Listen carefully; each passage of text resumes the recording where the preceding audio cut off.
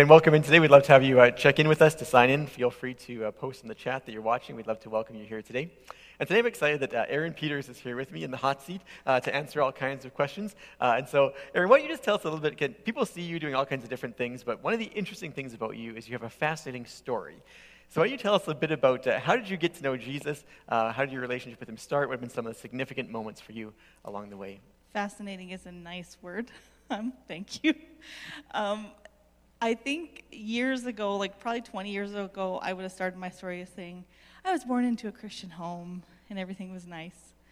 And it wasn't. I think I also would have, I got really nervous when people asked me about when I became a Christian, when I got to know Jesus, because I can't remember the exact moment, time, what I was wearing, like all the boom moments. Because I was really little, for one. I was like 6 or 7-ish. And the circumstances around me getting to know Jesus and coming to know him were not easy. Right. So for me, I was born into a family, and my mom was a very devoted Christian, and she worked really hard to, to introduce us to Jesus. Memorizing the 23rd Psalm and the Lord's Prayer, they were very much rhythms of our family. And I just knew Jesus always. But my dad was not a believer. And it caused a little bit of combativeness in our household. And when my dad left at the age of 6, I watched my mom go through really, really hard times. Mm-hmm. And the picture I have of that season of my life is my mom sitting at the piano weeping as she's playing some particular songs. And the one song she would play is Be Not Afraid. And she was just crying. And I remember watching her do that. Mm-hmm. And so I think that's one of the pictures I have of that time of like getting to know Jesus as he walked us through the valleys. And so it was almost like I didn't have the rose-colored glasses going into my life walking with Christ, because it was never that for me. Mm-hmm. And through a series of events as I got older, my mom remarried, and I ended up growing up in a very abusive home. I think a few years ago we took that domestic violence course, and I think on the wheel that the lady showed us there was like 10 different abuses. There was 12. I had 10 in my home as a teenager, as a preteen, and so life was not. Coming home was hard. Right. Coming home at the end of a school day was scary. Mm-hmm. We never knew what we were going to walk into. And but at the same token, I was your stereotypical good girl. I read my Bible, I checked my boxes, I went to youth group, I did all the right things. And as I've gotten older, I realized how, why I think God has allowed me to have not these big boom moments in my life is because I would have constantly sought those. Mm-hmm. And I still struggle with that a little bit of like, I want those moments of like, just grand revelation or grand impact. He really guides me slowly and graciously and compassionately into knowing him. Right. And I think of that even with coming to know him at a young age, as well as my teen years, where I can so clearly look back now and see exactly how he guided me, even though it wasn't like I had a radical story or radical transformation. He was guiding me and protecting me. And but again, like I referenced at the beginning, because I didn't have this like memory that I could remember praying to him, I often doubted my faith and doubted the fact that I was a Christian. Mm-hmm. I remember my second year of college calling my mom one night crying because I was like panicked that I wasn't going to heaven. I'm like, how do you know? And so she talked me through that. And so again, those are experiences that I think are a beautiful gift that I even wrestled through that, because now I have opportunities to understand what other people are going through. And so with my story as a whole, I really firmly believe that is why God has allowed me to go through a lot of the stuff that I have. And I wouldn't be here today if he wouldn't have walked through those hard times, the really scary things that I had to endure. For sure. And experiences that I actually can say I understand what that is when I encounter other people in my life. And so, it's... like I said, it's fascinating to see how God worked through all that. So totally. Again, we're in a season where a lot of people are at home, kind of in an isolated space, and for many, many people, probably even many people watching today, you're in a space where going home isn't a safe space. You can really identify with some of Erin's thoughts about you're never quite sure what you're going to find or how things are going to go. And so what advice do you have for people who are finding themselves in that space where they're going home and it's not a safe space? That's a really big question, Andrew. Yeah, sorry, I'm throwing that one at you. I know. It's like I should be prepared to answer these questions. I think the one thing is that just remembering that God is always with you. I know that there was times when it maybe didn't feel like that for me, but in hindsight, I can see him, and he sees the big picture. And I think trusting that he sees the big picture, and he does see us in those small moments as well, and that while it might be really overwhelming, knowing that he is there. Also, if you're able to talk to somebody about it, even if they can't necessarily rescue you, because that was the thing for us. We didn't let a lot of people know what was going on, and so there's a lot of people, when things kind of came out, that were shocked. They had no idea. And so I think that's a very scary thing, that the enemy likes to keep us in silence and not admitting that things are hard. And so I think if anybody is struggling in that way, that their home life is just hard, and again, I would say trust that God sees the big picture, but also sees you in those moments where you're just struggling. But also, if you can find somebody to talk to and just even share your perspective or what your feelings are, that is so important and so helpful. That even I had, like as a teenager, I had some friends that I would go to their houses, and that was an escape for me.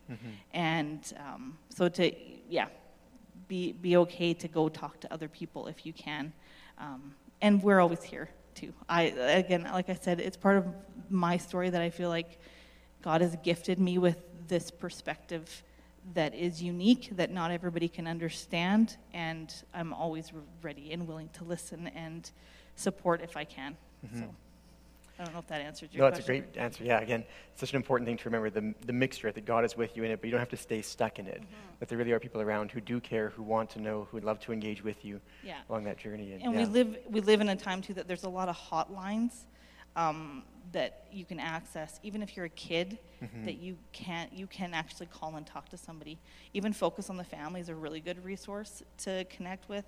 I know there's a lot of protocol and stuff like that involved, but it is not, I think remembering that silence and keeping things quiet gives the enemy a foothold and gives darkness more authority than it actually has. Sure. So.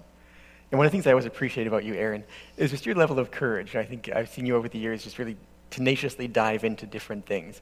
Again, I appreciate your courage to share your story with us, but also just your courage to keep allowing Jesus to meet you in those spaces to bring healing. And so what's your advice to people, again, who have a similar story, who are currently in a space where it's not safe, where there's an abusive dynamic, or it's uncomfortable, or people who've even come through it and are still sort of bearing the scars of those experiences? What advice would you give to them about continuing to process those things? Jesus, first of all. Go to Jesus with it first. And I think taking time to sit with him, and you've often talked about this, like asking where was Jesus in these times, those memories that we have that just can seem overwhelming. Asking Jesus, say, where were you in this, so that I see? Because I think when we see him, we see that we weren't alone, and it gives us, again, his perspective, and continue to ask for his perspective on it.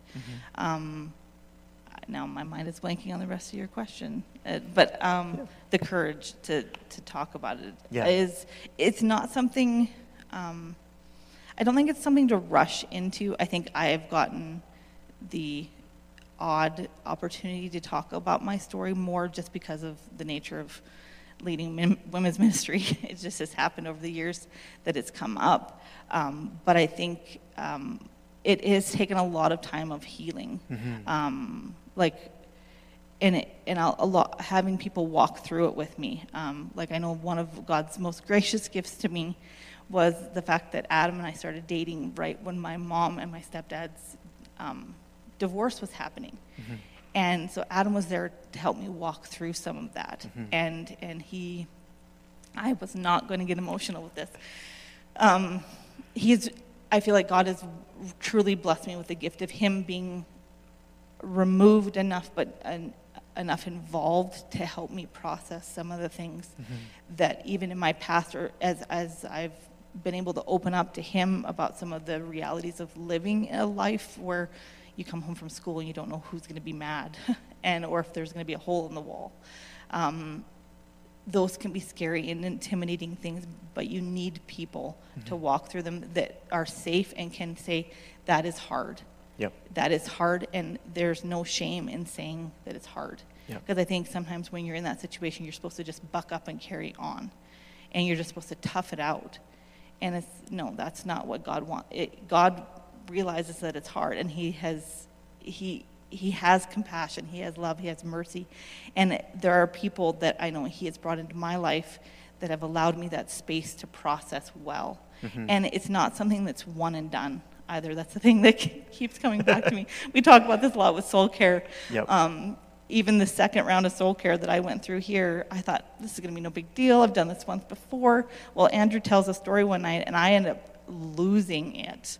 You're weeping behind the sound. I'm not just weeping. I'm like hysterically weeping. And I thought it was Norma. Yeah. And so I was like, what? Norma is crying? I can't believe this. Yeah. And I think that's the thing that I used to be surprised, obviously still even until the last couple of years, used to be surprised at how I just assumed that was done and I was fixed and everything was good.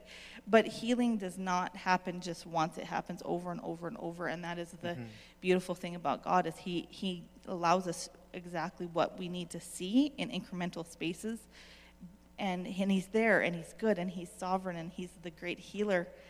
And then he gives you some space, and then he says, okay, now we need to go a little bit deeper. And I think I find that in every season of my life, I realized something that I lost or didn't get to have. Sure.